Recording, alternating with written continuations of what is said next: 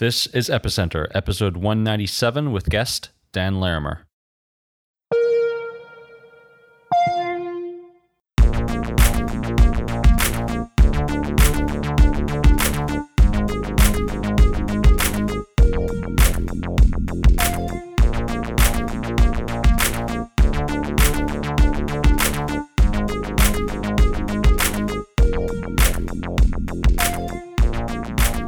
This episode of Epicenter is brought to you by the Ledger Nano S, the hardware wallet which sets the new standard in security and usability. Get it today at ledgerwallet.com and use the offer code Epicenter to get 10% off your order. Hi, welcome to Epicenter, the show which talks about the technologies, projects, and startups driving decentralization and the global blockchain revolution. My name is Sébastien Couture. And my name is Brian Fabian Crane. We're here today with Dan Larimer. Anybody who's been around the blockchain space for a long time probably has heard of Dan and knows of Dan, or has certainly heard of some of the projects that he has been involved in. So he is the guy behind BitShares. BitShares was one of the first projects that was trying to do something more sophisticated with blockchains and simple currency use cases. I think probably started around 2013, but we can get into that in a minute. And then Steem, right? So he's also was a key part, a co-founder and a key person behind Steem, and of course Steemit, many will know, which I think is probably today one of the most widely used kind of non-financial use cases for blockchain. And now EOS is the last thing. EOS is another, decentralized operating system they call it, but we can get into that in a bit.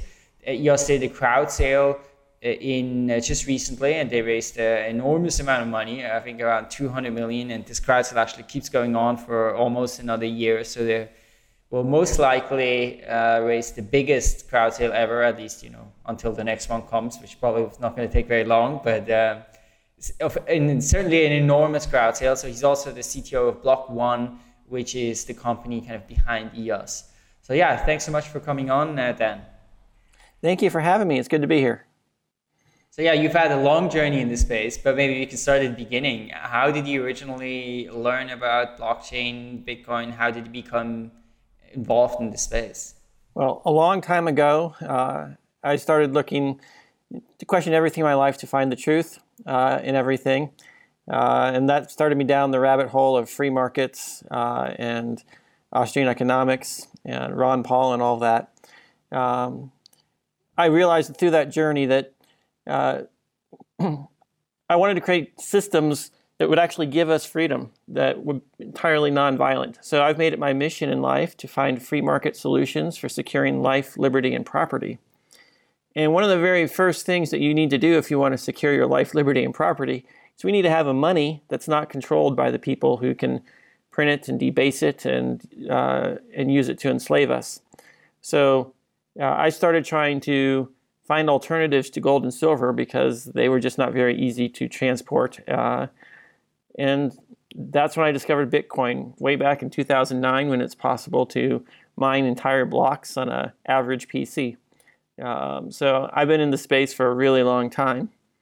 In 2013, shortly after Mt. Gox had their U.S. bank accounts seized by the U.S. government, I realized that all the exchanges were a vulnerability in the crypto space, and that there was a very real possibility that the governments could shut down the exchanges, and then that cuts off the flow of money in and out of cryptocurrency. So that's why I set out to create BitShares, a decentralized exchange with the primary feature being pegged assets that could be track the value of gold, silver, dollars, yen, and then it can be used to trade against the cryptocurrency, so those who need price stability would have it. In the process of building a decentralized exchange, I realized blockchain technology just wasn't up to the task. Bitcoin 10-minute blocks was way too long for trades. The potential for blockchain reorganizations, the usability around account names and permissions, even the fee structure and performance. So all those things had to be addressed. So over the course of 2 years, 2013, 14, and 15, I created and launched BitShares 1 and BitShares 2. And BitShares was the first blockchain to achieve tens of thousands of transactions per second on a live blockchain, just nodes distributed around the world. So what I've been doing for the past several years is really pushing the envelope of performance toward real-world use cases. BitShares is also one of the first blockchains to have named accounts and built-in governance for self-funding of new proposals funded by the blockchain. People are actually directly hired by the blockchain to do work. And that allows us to repurpose all the money that's been wasted on mining and toward actually doing work that then adds value back to the underlying token. So that's what I did with BitShares. But BitShares still had the trouble of mass adoption. Most people, it was a really hard sell to convince them to take their money and put it on this risky blockchain platform. It still suffered from the problem of transaction fees. You have a decentralized exchange that charges you every time you create or cancel an order, even if it's not filled. And that was a roadblock to adoption. So after I was working on BitShares for a while, we started to run out of money to fund development, and we were in the blockchain recession. So I had to come up with a plan to onboard users to get viral marketing and discovery.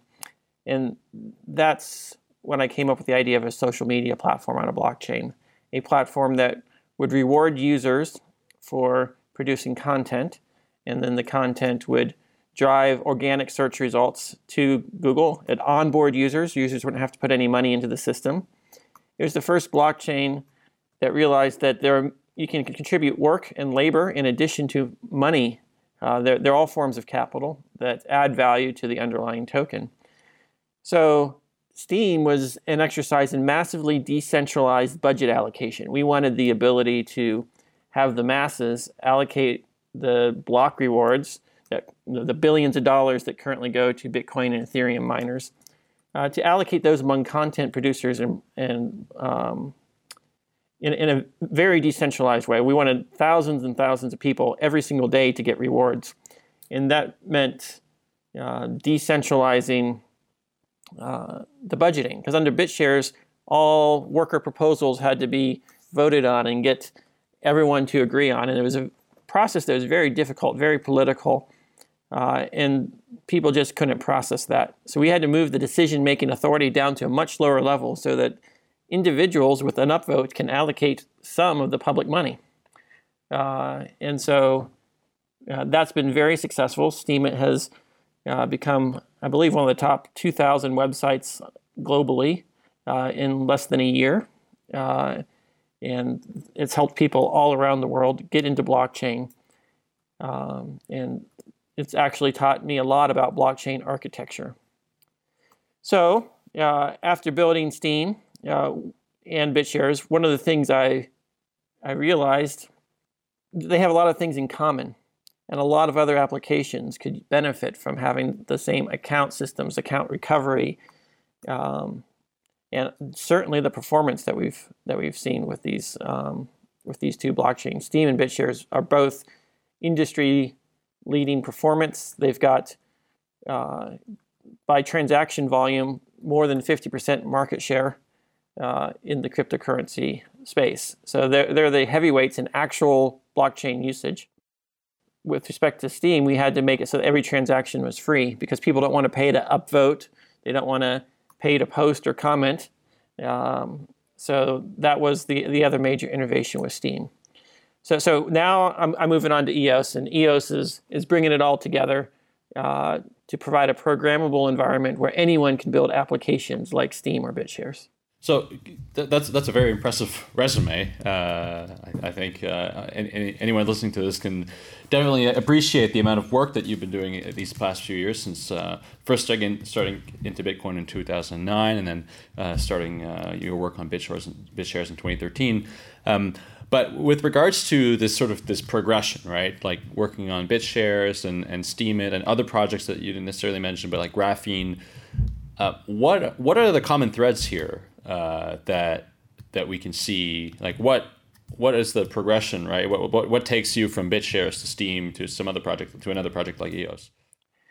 The biggest lesson I learned is just because I learn and am ready to move on, the community of people out there likes things the way they are. So just like Bitcoin forked into Bitcoin Cash and Ethereum into Ethereum Classic, if you want to do major changes or architecture changes to the rules, like Steem took some risks with massive budgeting and inflation, that the BitShares community was based on deflationary model and didn't like it the few times.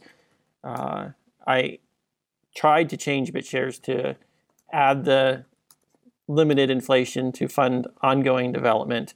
So there's this, once you have a community and critical mass, these things have a life of their own. People have an interest in the way things are, and there's a resistance to change.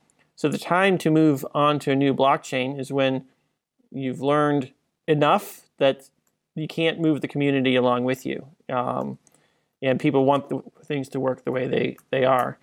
And so you create something new and you allow a new community to form, and then the market will reach consensus. And anyone who wants to can sell the old token and buy the new token, and it balances out and everyone gets what they want. So that's the free market at work in resolving the super high level consensus over very difficult questions, because it's speculative. Who knows if the new ideas are better than the old? Most people aren't living and breathing blockchain 24/7, haven't experienced it from the developer side as well as from the user side. So it's a learning experience, and sometimes you have to pull a Steve Jobs and eliminate the floppy drive and the serial ports and the CD drives, right? Sometimes you have to do that, and a lot of people don't want to let go of the old legacy stuff. Yeah, that's a fascinating answer, and I can see that being, if one is kind of having these visions about change, right, and then there's this community and they like the way it is, and then that kind of fiction. But so looking back now, what's going on with BitShares today? Is that project still alive? Is it well? Do people actually use that decentralized exchange, and are there assets on there that get real usage and traction? BitShares is gaining tremendous traction without my involvement, except for emergency situations to fix things. But yeah, it's running on its own. Since I left BitShares, it's only really gone up in price.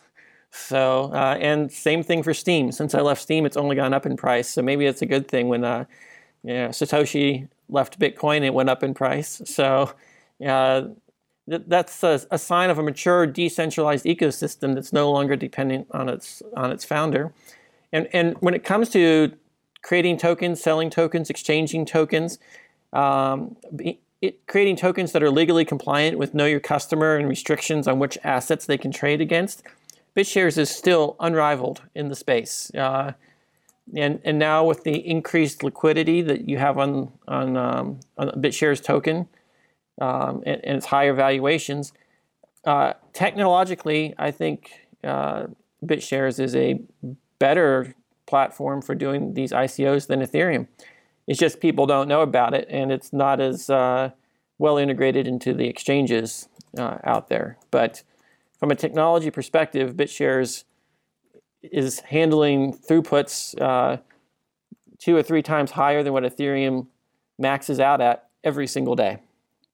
So it's really making a lot of progress on its own. So you're saying BitShares today has transaction volumes going through that which are about triple that of Ethereum? Yes. And every single day. And the primary use case, I mean, Ethereum we know, right? There's especially ICOs a lot, but people use it for a bunch of decentralized applications in early stage and stuff. So what are people doing on BitShares that there's people that are doing ICOs on BitShares. There's people that are doing actual securities and type things on BitShares. People are doing remittances and things like that. So BitShares has proven one use case. Steem proved another use case. And both of those use cases could benefit from the addition of customizability, programmability, and that's why I'm creating EOS. So I'd like to come back to this idea that you were able to build these projects and then sort of take a step back, and the projects continue to have a life of their own. When looking at right now, we're in a period where there are many blockchain projects emerging every single week, new ICOs coming out every single week. Would you say that this is a property that is desirable for when looking for projects that could potentially be successful? And if so, are there other properties that you think people should look at when evaluating whether or not a project has long-term viability? Well, there's certainly a lot that you have to know in order to evaluate whether these things have long-term viability. I see very few token distributions that I think have sound fundamentals behind them. And the biggest challenge in the space is everyone, including the experts, has a lot to learn. There's so many different disciplines involved, everything from economics to game theory to software engineering. And there's so many different philosophies in play to all these things. So I certainly believe that there is a lot of ICOs and token distributions are people that have maybe good intentions, but they just don't have the experience of years of building these things, and so they're repeating a lot of the same mistakes, or they're throwing tokens into things that don't need tokens, or they're making things decentralized that don't benefit from decentralization, and that's the biggest challenge in the space. Is there's a lot of theoretical cryptographic anarchists without software engineering principles, and that's the challenge. And most people look at the marketing of all these projects, and they all sound the same. They all sound like they're doing the same thing. So the details between what makes a good project and a bad project are very, very hard to tell from the surface.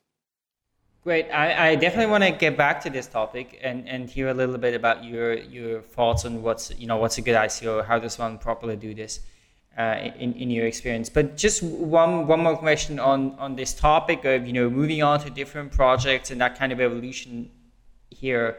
So do you think, because I think people will have the question where now you're doing EOS, are you going to go to the next thing next year or 2 years? So I guess the question here is, one, how do you think about that? But maybe also a valid answer is that EOS should be at a point where that doesn't matter, or how do you think about this question? Well, I've made long-term commitments to Block One. A large part of moving on in the past was, BitShares running out of money. That's unlikely to be an issue with EOS. EOS is something I'm building so that I can build future applications on it. It's designed to be extensible, programmable, and high performance. Building the communities is a lot of work. Starting over with new blockchains is not something I do lightly. I do it only when there are intractable problems with the underlying foundation. And EOS is built with so much experience from the past several projects. We've got such a great team working on it. My next projects will be built on EOS, not instead of EOS. Because I'm trying to create something. I want to eat my own dog food. I'm creating these products for myself. And as long as EOS can evolve with its constitution and its voting, and the EOS platform has this mission to be a platform that enables developers to build the apps they want to build, and to do so in a general purpose way. Whereas Steam had a very narrow focus on social media and its budgeting allocation strategy, EOS has a very, very broad focus. And it incorporates the philosophies that are compatible with long-term sustainable growth. So I don't foresee any need to move on from EOS because EOS can adapt to enable me to do whatever I need to do on top of it. So let's then move on to EOS then.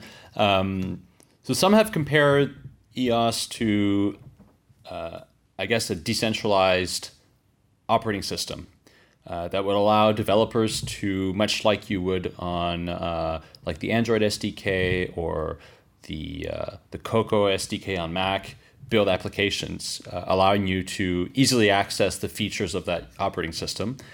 And in a similar way, I guess EOS is building sort of an operating system for blockchains where developers can build applications and easily access some of the features, the core features of the underlying system, which would be, I guess, the computer, which is probably you would probably compare Ethereum more to that layer of the stack.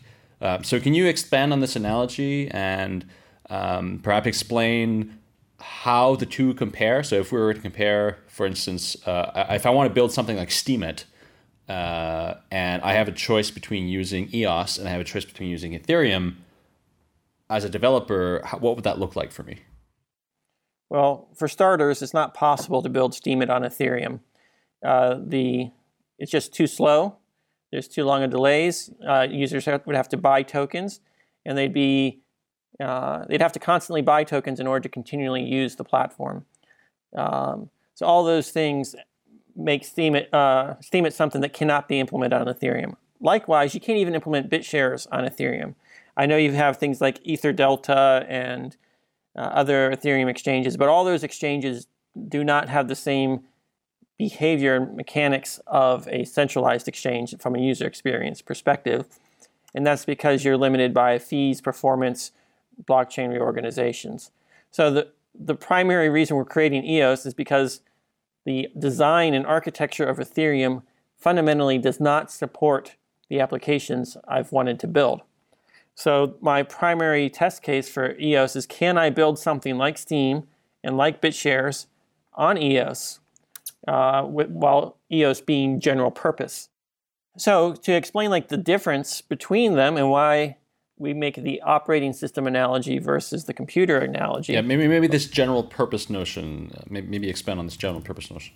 Well, a Raspberry Pi or a microcontroller is a Turing-complete computer that doesn't have, a microcontroller is a better example. It doesn't have an operating system on it. Technically, you can program it to do anything, but it's got limited resources, and you've got to deal with all the hardware yourself. In this case, we're talking about the hardware being the cryptography, the file systems, writing to individual sectors, and so on and so forth. You don't get databases, you don't get accounts, you don't get all these things you would expect from an operating system. And in particular, most microcontrollers don't have multiple cores. They don't have multiple threads. So you don't have scheduling and governance and all these other things that you would expect. So EOS is an operating system because it's doing more resource management for you. It's dealing with the complexities of managing the disk space and giving you a high-level database with sorted indices on it. It's managing the account system, giving you permissions and groups and things like that. It's managing the scheduling across multiple threads, giving you the scalability that you need out of the platform. So just to stay on this topic for 1 second. So if you compare sort of Ethereum to the Raspberry Pi and EOS to the operating system, what would prevent someone from building something similar to EOS, which has all these other functionalities, the scalability, the increased throughput on top of Ethereum? Why is that logical stack doesn't work? For starters, Ethereum would have to change their fee model.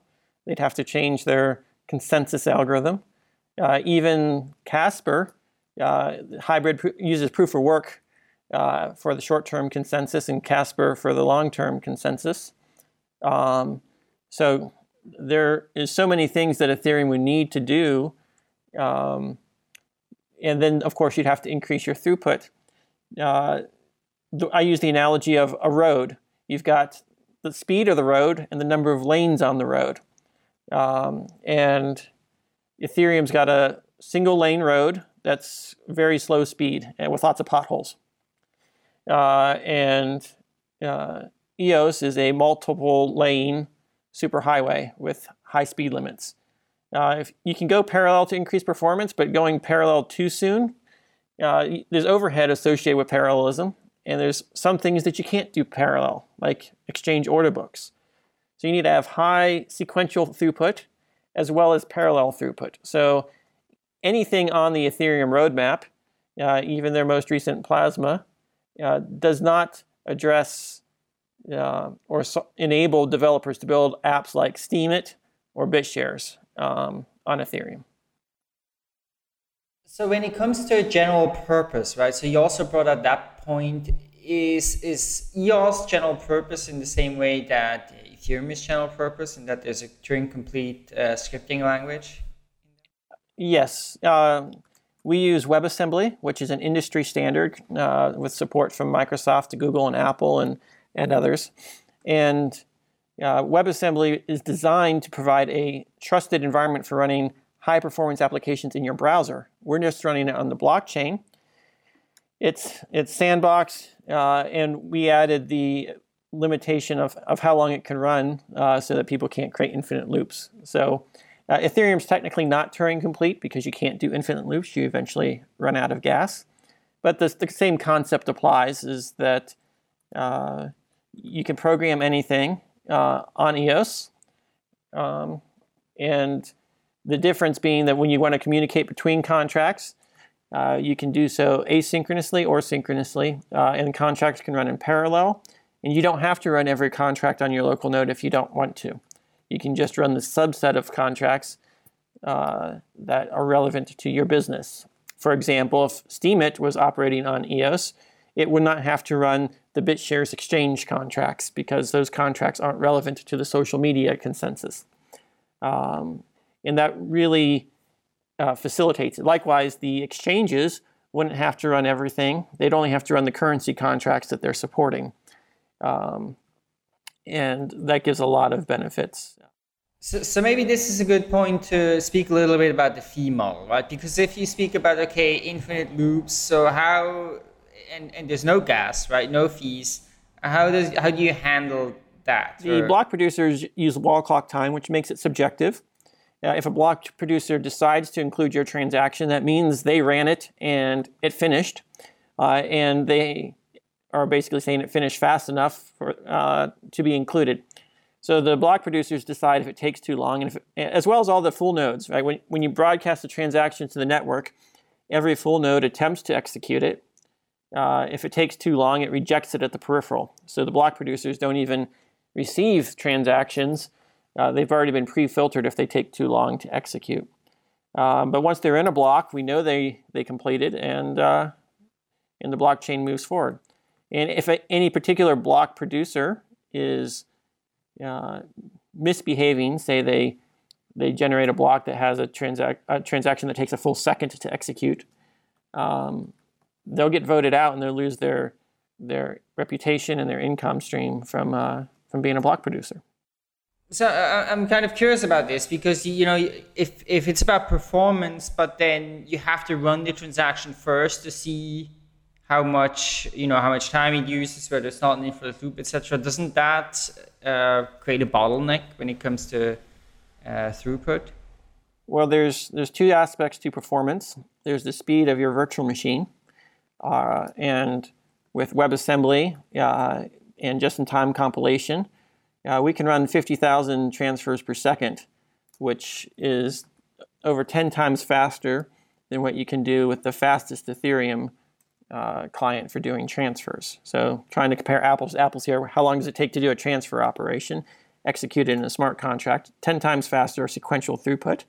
The other aspect to performance is how many things can you do in parallel? And that's where EOS shines. These transactions can be processed and filtered on many different nodes in the network, and then they can be run on many different cores on your computer. So just because that increases your performance. This episode of Epicenter is brought to you by Ledger, makers of the best hardware key security solution on the planet. But Ledger is more than just a hardware wallet. It's your path to eternal bliss and happiness and peacefulness. Do I look like I'm losing sleep? I am. But it's not because I'm worried about my cryptocurrency, my Bitcoin or my Ether, and that's because I use a ledger. Ledger devices support multiple cryptocurrencies like Bitcoin, Ether, Zcash, and more, and you can even secure your ERC Ethereum tokens with them, or you can add the security support from Ledger to some of the wallets you already love and use like Electrum, CoPay, MyEtherWallet, and others. All your keys and segregated accounts are derived from one unique seed. Seeds are generated on the device and are never exposed to the host computer. So when you make a transaction, your ledger will present you with the details and kindly ask you for your confirmation before signing. How polite is that? So the best choice right now for anyone looking to invest in security is the Ledger Nano S. It's a keychain-sized device that fits in your pocket. It has a screen and buttons and connects to your computer or Android phone using USB. Look, if you're holding crypto and you're storing your keys on your computer, on your phone, or worse, an exchange, you know that's a disaster waiting to happen. Don't be the person that loses their keys because they were careless with them. So don't wait any longer. Secure your Bitcoin, secure your Zcash, secure Ether. Go to ledgerwallet.com and get your Ledger Nano S today. We'd like to thank Ledger for their support of Epicenter. And so if I now want use some application on EOS, but let's say, you have specific application running in subsets of the network, how can you verify that what was run is actually accurate and there was no, I'm not being given wrong information? Sure. The EOS protocol, all the block producers and all the full nodes can run everything and verify everything. Everyone else can use a web of trust of people who are running the different parts of the network and collectively verify that those are valid. Additionally, every transaction is included in a Merkle tree. So you can prove that a particular transaction was included in the blockchain with only following the block headers.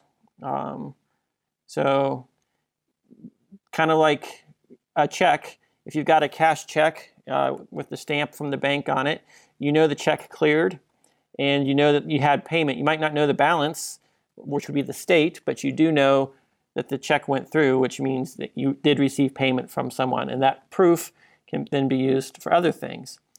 There's a concept in blockchain, there's a whole debate about state versus messaging. EOS reaches consensus over the messages. All messages in the blockchain are deemed valid, and you can prove that a message was executed. The state, however, can only be measured when a transaction is executing. You can't actually prove anything about the current state of an Ethereum contract until you're executing a transaction against that state. You can prove what it was yesterday, but you can't prove what it is today. So proofs over state simultaneously make things much more rigid, much harder to optimize, and don't actually give you a lot of the benefits that you would expect. Even Ethereum needs to do messages that get passed in their sharding proposals, passing messages to other contracts, which then give receipts, which then you verify the receipt, is the way that they have to do sharding. And so EOS gives light clients the ability to verify transactions without having to run everything. And if you need to query the state for whatever reason, you want to know your balance, you can query multiple nodes, multiple independent sources, compare them. And EOS has another aspect to it. Everyone who's participating on the network, with every transaction they sign, they're also signing the hash of the Constitution. And the Constitution is a legally binding agreement between the users, which allows the users to go before arbitration and hold users accountable for certain rules and expectations on behavior. So if you're using a service provider to query state and they return to you a signed statement that this is what the state was at the time you queried it, and it's then later proven that they lied about it, you can hold them accountable before arbitration for any financial damages you incurred as a result of that. And so that's a very practical trade-off between performance and security and usability. One of the biggest differentiators between EOS and Ethereum is that we're aiming commercial scale, big applications, the Facebooks, the exchanges, the social media sites, prediction markets, all these things that are happening on a massive scale with millions of users. Anything operating on that scale is not going to be running on your home computer over your home internet connection. It's just not a viable approach. As well as the fact that many of these applications are completely legal, where there's no threat of government shutdown of the entire network. There will be safe places around the world where you can run these applications in data centers with high bandwidth connections. And that gives us decentralization, scalability, and usability, both, and those are all factors that are incredibly relevant for taking blockchain mainstream. Let's speak briefly about the fees, right? Because I think that's also an interesting thing, right? So let's say in Ethereum, right, I want to send some transactions. Basically means I have to buy some Ether and pay for the gas. Now, what's different in EOS, if I understand this correctly, and I think this is the same thing in Steem, is that you can buy some EOS, but then you don't use the EOS directly to pay for transactions, but that basically the EOS you have, you kind of stake, and then you get a certain number of transactions that you're kind of allowed to do for free. So there's two aspects to this.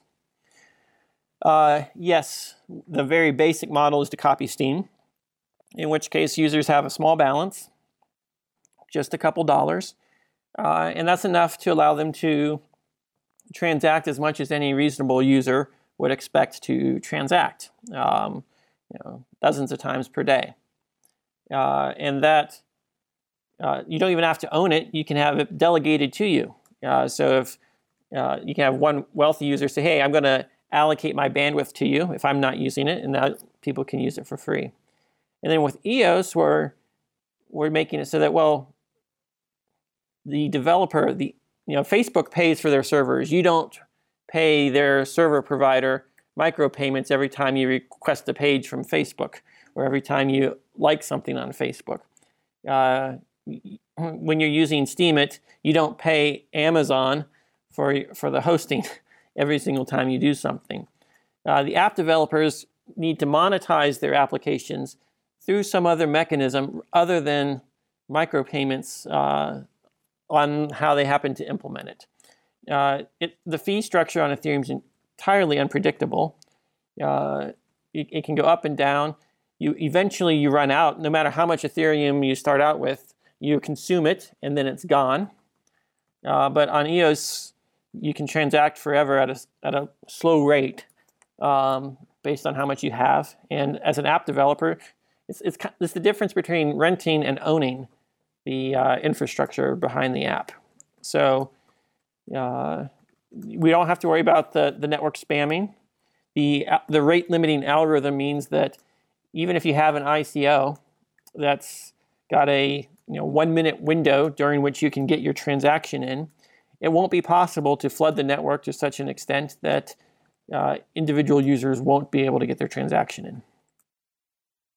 Now, to me, it seems like, let's say at a certain time, I have to use it a lot. I need a lot of transactions, right? So my demand is high, but later we low.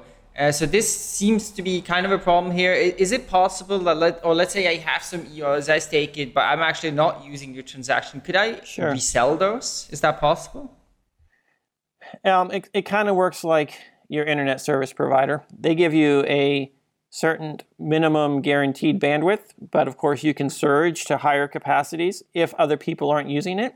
So if you own 1%, you allocated 1% of the bandwidth only when the network's 100% saturated. If the network's not saturated, you can use up to 50% of the available network capacity, or whatever the threshold will be. Certainly a multiple of what you're using. And since everyone is doing this, you're going to surge at a different point in time than other people. It means they'll sort of balance out. And so under normal operating conditions, everyone will actually have access to more capacity than they need to. It's just the congestion control, the anti-spam that really throttles you back if the network's being flooded. But for most people, it's like having an unlimited data plan that's actually, technically it's limited, but you never feel it. EOS, as we mentioned, uses the delegated proof of stake protocol. Could you just give us a little refresher about how that works and how it compares to, say, other proof of stake protocols proposed with Ethereum, like Casper? All right. Well, for starters, there's several different aspects of a consensus algorithm. You need to decide who's going to produce a block, when they're going to produce it, and how are you going to determine that it's irreversible. And these are all separate problems. Proof of work solves it by saying we're going to have a lottery. Everyone's going to compete to do as much work as possible, and first person to find the solution, that determines both when the block is produced and who gets to produce it. And then you have the rule of, well, after you get so many confirmations, it's deemed irreversible. Under EOS, everyone who has a stake in the system gets to vote for as many people as they would like. There's actually a limit to just prevent abuse, but for all practical purposes, you can vote for 30 plus different people to produce blocks. And these block producers work just like the mining pools in Ethereum and Bitcoin. I like to think of Bitcoin and Ethereum as delegated proof of work. The people who are producing a block are different than the people doing the voting, the mining. And so once you know who the block producers are, it's just a question of when do they get to produce it. Well, on delegated proof of stake, the consensus algorithm allows all of the mining pools to take turns.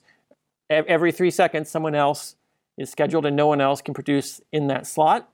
And no one can produce at a time other than their slot, which means we don't have contention, we don't have orphan blocks, and we have very predictable one block every 3 seconds. And in theory, the mining pools could do the same thing, except for the consensus algorithms of those networks don't allow it. And how does this compare to Casper? Well, Casper doesn't actually solve the problem of when does a block get produced and who produces it. Instead, it leaves that as an abstract problem for, and in the case of Ethereum, it's relying on proof of work to solve those two things. What Casper does is it creates checkpoints after 100 blocks, which is a really long time. By that time, it's long considered irreversible by the proof of work standard. So Casper is not actually adding any security. It's not adding any performance, at least any security in the near term. It doesn't protect against short-term chain reorganizations that would cause double spends from 51% mining attacks or any of those things. It's just longer-term, long-range attacks is the only thing that Casper is protecting against in the long term. So every blockchain relies on voting to determine what's going on. It's just a question of who's doing the voting. In the case of Bitcoin, when there was the unexpected forks, you had the mining pools vote to pick one of the chains to win, and then it happened. Even with SegWit, you had a bunch of the industry leaders get together, and they all sort of agreed what's going to happen. And then now we've got SegWit. And any system that has a different group of people voting from the people who are the beneficiaries has the incentives out of alignment.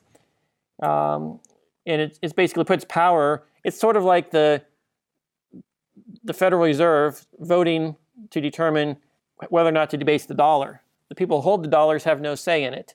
Or the block producers, miners, voting not to get rid of proof of work because they have financial incentive to keep proof of work and to keep the block size small to raise transaction fees. All these things are a misalignment of incentives. So delegated proof of stake works kind of like a company where the stakeholders pick a board of directors and they take turns producing blocks. My sort of sense is from, trying to understand a little bit how this works is when you have delegated proof of stake, right? This is literally going to be some kind of humans, right? That you basically say, okay, you're going to validate or you're going to delegate and produce those blocks on my behalf. And then if they don't perform well, right, you would basically withdraw your voting power from them, right? And they would lose that revenue, right? So I think and this, in contrast to, I think, both the Casper attempt or, on Tendermint side too, where the idea is more you have a security deposits and that there's a sort of crypto economic aspect of security. And if they don't perform well, that they essentially get penalized and that then those, for example, proofs can come from anybody, There's right? two factors here. Producing a block doesn't mean that the block's accepted. It still has to be valid. So you have an infinite number of validators. Producing is just sort of a proposal of a block. Hey, here's a block. I think it's valid. And does everyone else agree that it's valid? So block producers don't have the power to create invalid blocks. They don't have the power to change the consensus of the community. If you think about it, in reality, all these consensus systems are really consensus among people.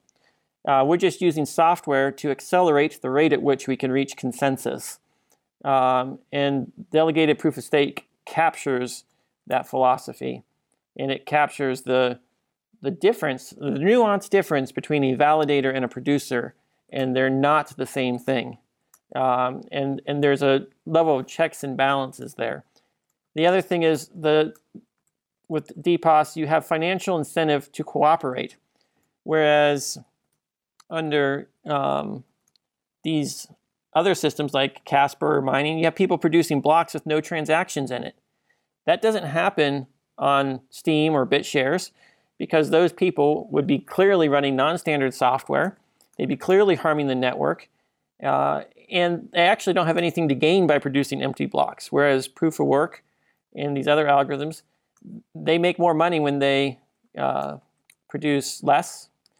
And if you prioritize people based only on the size of their bond, now you're once again changing who's controlling the network versus who's supposedly the beneficiary or who has an interest in the network.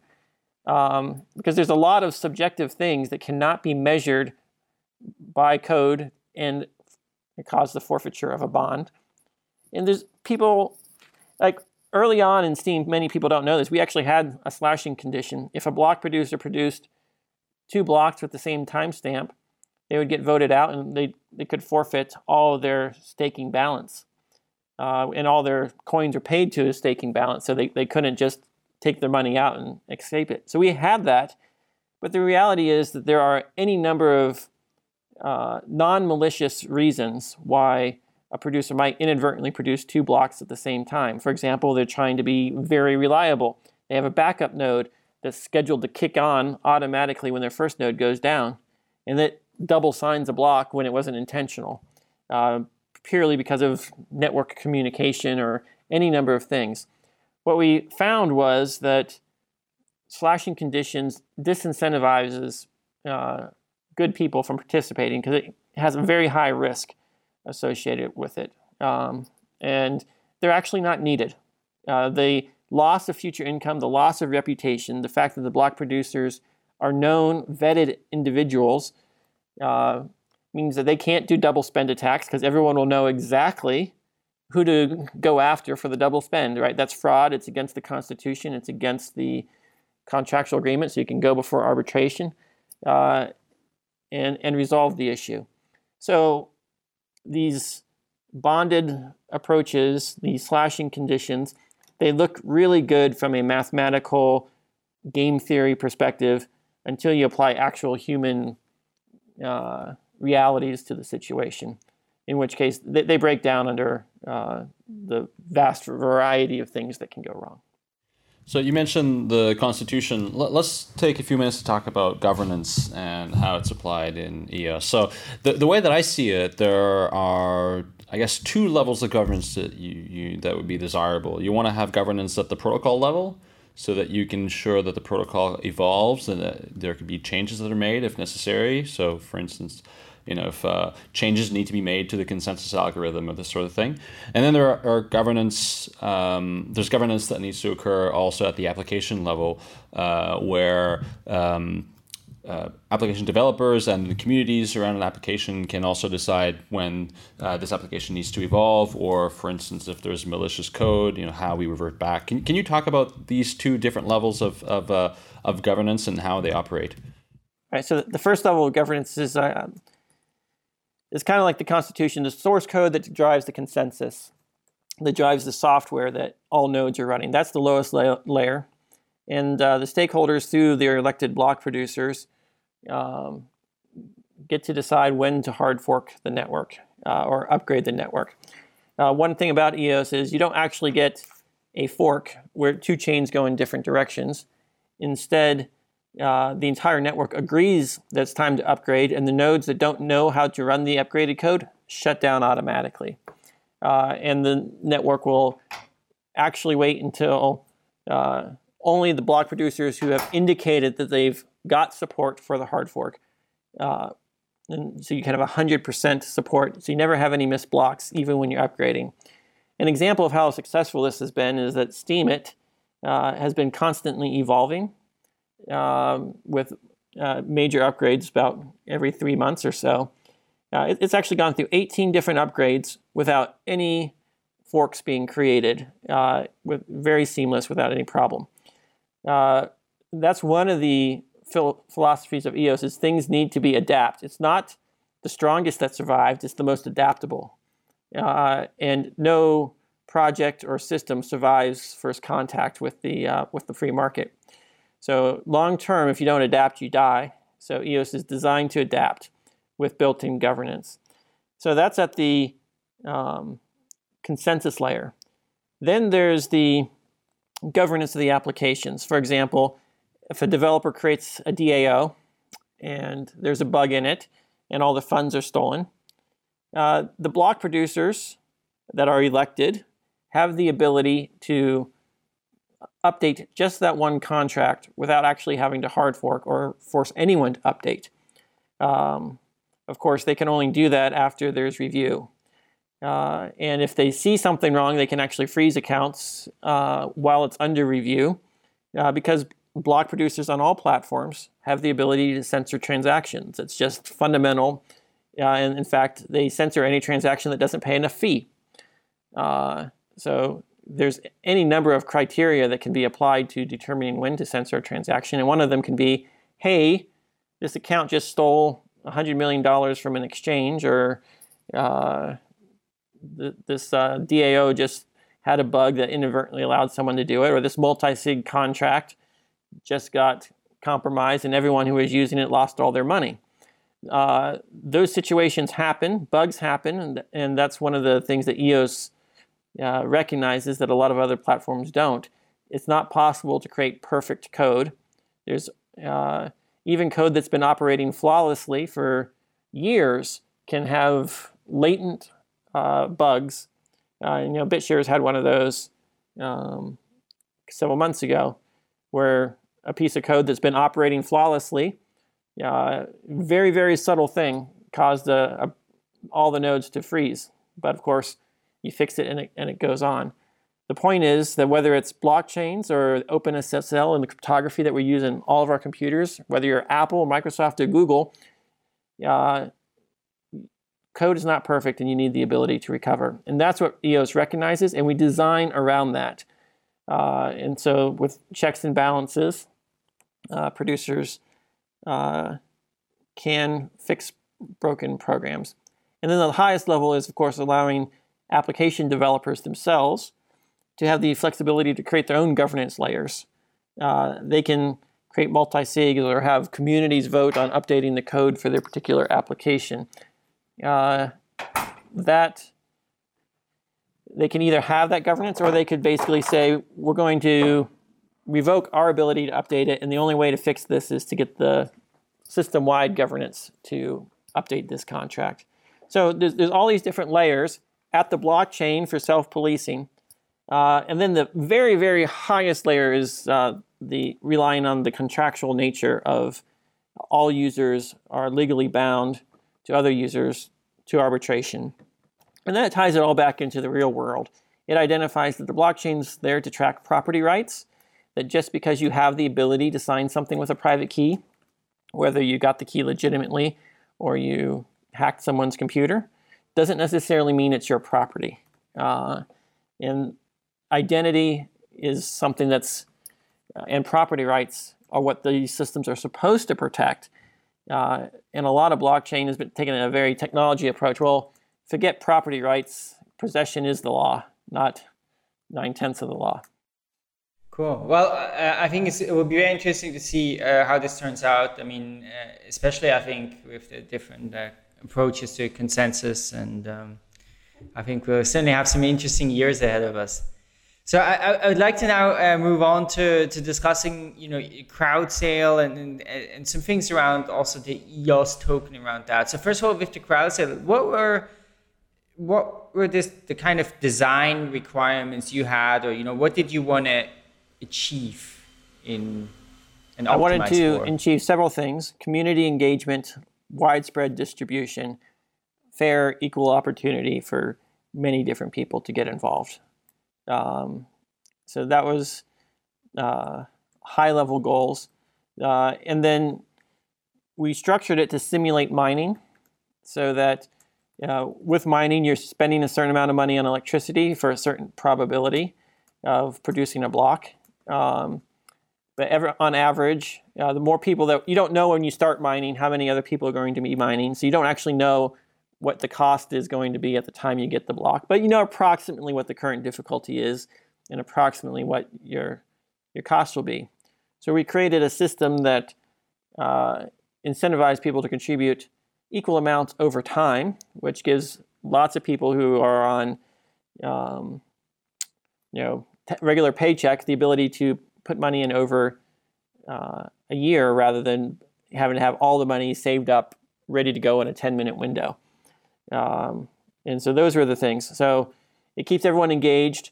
We wanted to have a longer period of development. The EOS.io software that we're creating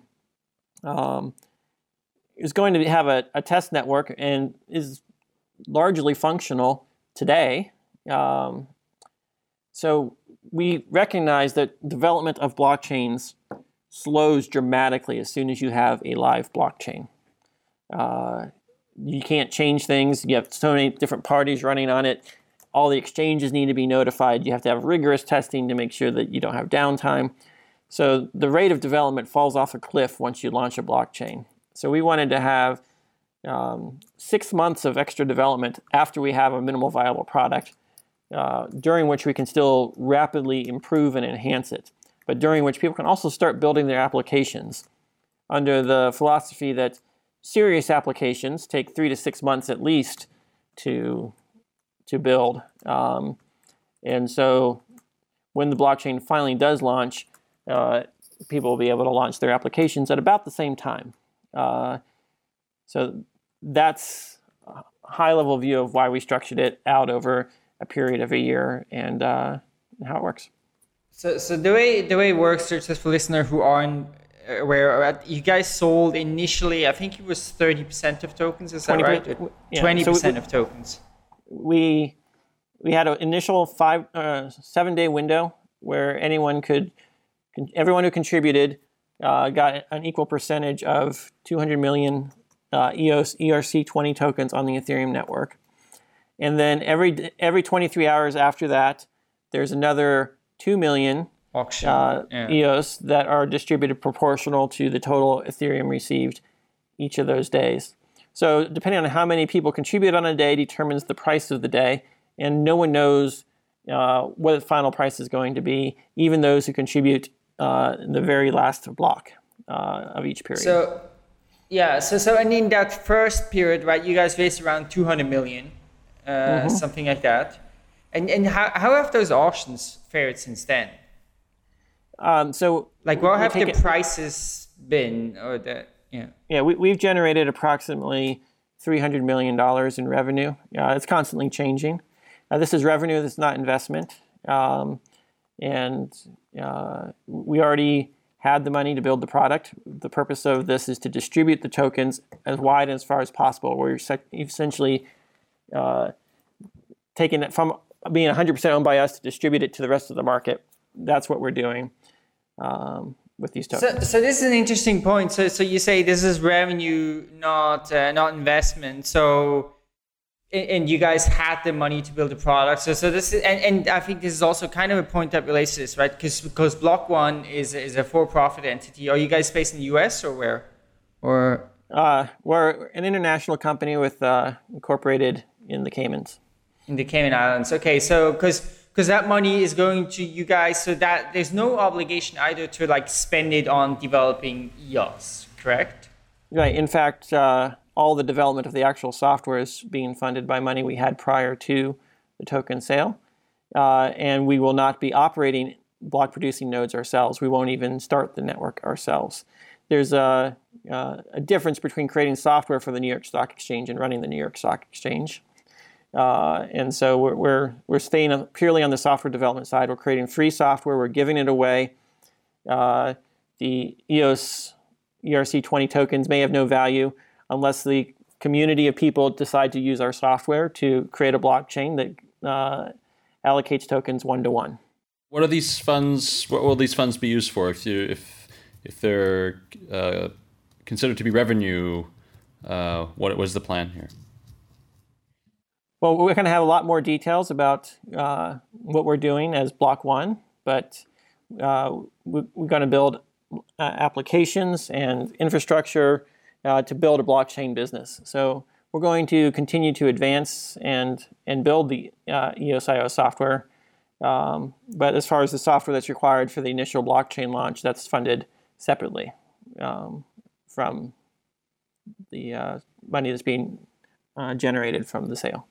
I mean, that is actually kind of mind-boggling if you sort of wrap your head around it, right? That in essence, you guys may end up generating, I don't know, 600 million or some huge amount, maybe $1 billion. Who knows if this keeps going up like this, which is essentially well, it's not pure profit, close to it, right? Very high profit margins. Yes. So as a company, we're driven by a desire to find free market solutions for securing life, liberty, and property. We want to build technology that changes the world. And like any company, Apple takes their profits and they invest in building the next great thing, right? They took their profits from the Mac and built the iPod, profits from the iPod and built the iPhone.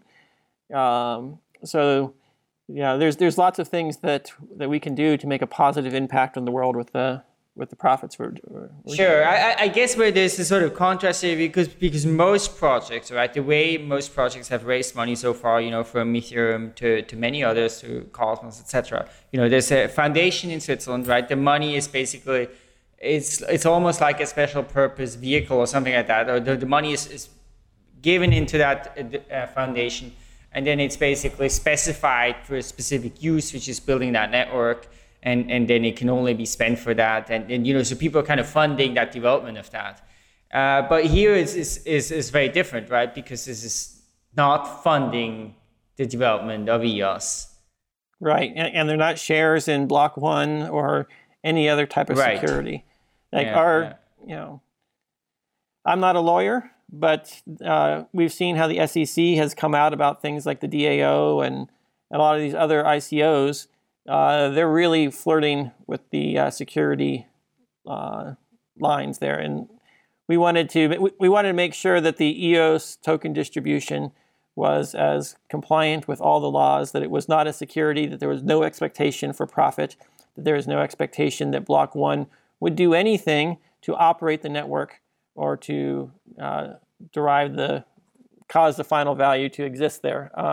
The only thing we're doing is producing open source software. So why did you guys choose to launch an ERC20 token? And I mean, because a different choice would have been, right? One has basically people give money, they generate a key pair, and you basically create a kind of recommended Genesis block that then again people can use or not use when they launch the network. So why create an ERC20 token to make this tradable immediately? Well, because the initial distribution is critical to any successful. You can take the code, but without the distribution, you have a real problem. How are you going to distribute it? If you want to launch a blockchain, you need an initial condition. So this ERC20 token is about collaboratively creating a distribution over a long period of time so that the distribution is ready at the same time as the software. If we built the software first, then we'd have to figure out how to distribute it, and that just pushes back how long it is until things can actually be used in a public network. I want to come back to some of these concerns because they have been raised in the community, and specifically some concerns with the terms of service of the sale. So as you mentioned, so this is not an investment. It's not a security, nor is it a right to a token. And to some people in the community, and reading some of the comments online, that, in addition to the fact that this money is going to a for-profit company and not a foundation that has a mandate to build the software, is problematic because you could potentially just run away with the funds. Not saying that that's something that you'd want to do, but there is some concern there that these funds could potentially be allocated to do things that have nothing to do with BitShares, or that the project could just sort of dwindle off and you guys could all leave for personal reasons. How do you reassure people in the community that this is, in fact, these funds will be used for, actually, like you mentioned, building applications, building infrastructure, building these platforms? I can't make any assertions or assurances that that's what we will do with anything. Those types of assurances and promises and guarantees are what create securities. So the fact that we aren't promising those things is a key factor in making sure that EOS is not considered a security. If EOS were considered a security, it could negatively impact everyone who's contributed to the project. Okay, but so when people gave money to Block One, is this because I know also, I think actually in some projects have, I think Civic was sort of like that, right? They said, okay, this is like a product that you're kind of purchasing. Is that a similar thing, or what? So you guys don't consider donation, right? The product is the distribution. You're reserving some percentage of a pie that anyone who's participating in the distribution can take the software that's free and open source and launch the blockchain. So there are hundreds of millions or maybe $1 billion of financial interest out there in someone honoring one-to-one, and it's basically creating a agreement on everyone in the market who's got money that they spent on EOS tokens to see that something happens with it. But that something that happens with it will not be Block One operating it. But if you want, my mission in life is to find free market solutions for securing life, liberty, and property. And with the resources that Block One has, I'll be really able to pursue that, because money is not what motivates me. What motivates me is changing the world, making things a freer society for my kids, ending corruption, ending violence. Those are the things that motivate me. The biggest, most exciting thing about STEAM for me is the poor people in Africa who are brought out of poverty, people who couldn't even afford the power for their cell phones, who are now living a middle-class lifestyle in Africa because of the projects that I've created. Those are the things that excite me. That's what gets me out of bed in the morning. After you have a certain amount of money, it doesn't matter having extra money beyond that. So I'm going to continue to do my best to create free market solutions. So before we wrap up here, let's perhaps talk about the roadmap and how the project is being developed, as you mentioned, not with the funds that are being raised in this crowd sale, but with previous funds. So I presume then that the product is already being developed. Can you talk about where you're at and what's coming in the roadmap? It's entirely transparent, developed on GitHub. Everyone can see all the issues that are being worked on, who's working on them, what's currently in progress. So if you're a developer, it's very easy to audit it and see the progress that's being made. Where we are right now is we've got a functional blockchain with the peer-to-peer networking code, ability to write smart contracts, and what we're going to be doing over the next couple of weeks is polishing the developer documentation, creating additional tools to make it easier for developers to write these contracts on the platform. And then toward the rest of this year, by the end of this year, we hope to have a completely functional beta, which the goal is by September to have a platform that developers can start building on. By December, to have a platform that's relatively stable, feature complete, including features that don't necessarily impact developers, but which are nonetheless required. And then to have 5 months of testing, stress testing, and the ability to enhance the APIs and do minor tweaks prior to releasing version 1.0 of EOS.io. Once that software is out there, it's a race for people to figure out how to use the software, to get the initial block producers to volunteer and set up and spontaneously emerge a consensus among them about what the actual blockchain is. And then from there, the initial version will have a throughput of about 25 to 50,000 transactions per second is what we're targeting, because it's going to be a single-threaded implementation of EOS. But that single-threaded implementation can be upgraded multi-threaded without breaking consensus. This is more of a stability first, performance second approach. We've designed EOS for massive scalability, for parallelism, by separating data and making sure that these things can be run in parallel. So it's designed for parallelism, but implemented with a single thread, primarily because there's more capacity than any blockchain needs that we'll be able to support with this single-threaded version. And then in the years that follow, we'll continue to upgrade the EOS.io software with better and better implementations.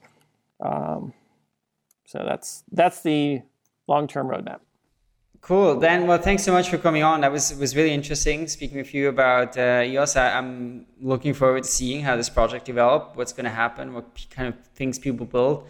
So, of course, we're going to put links in the show notes to white paper, some talks, EOS website. Is there any other place that you want to send people to check out the project or get involved? Yeah, well, I hope you post this on Steemit.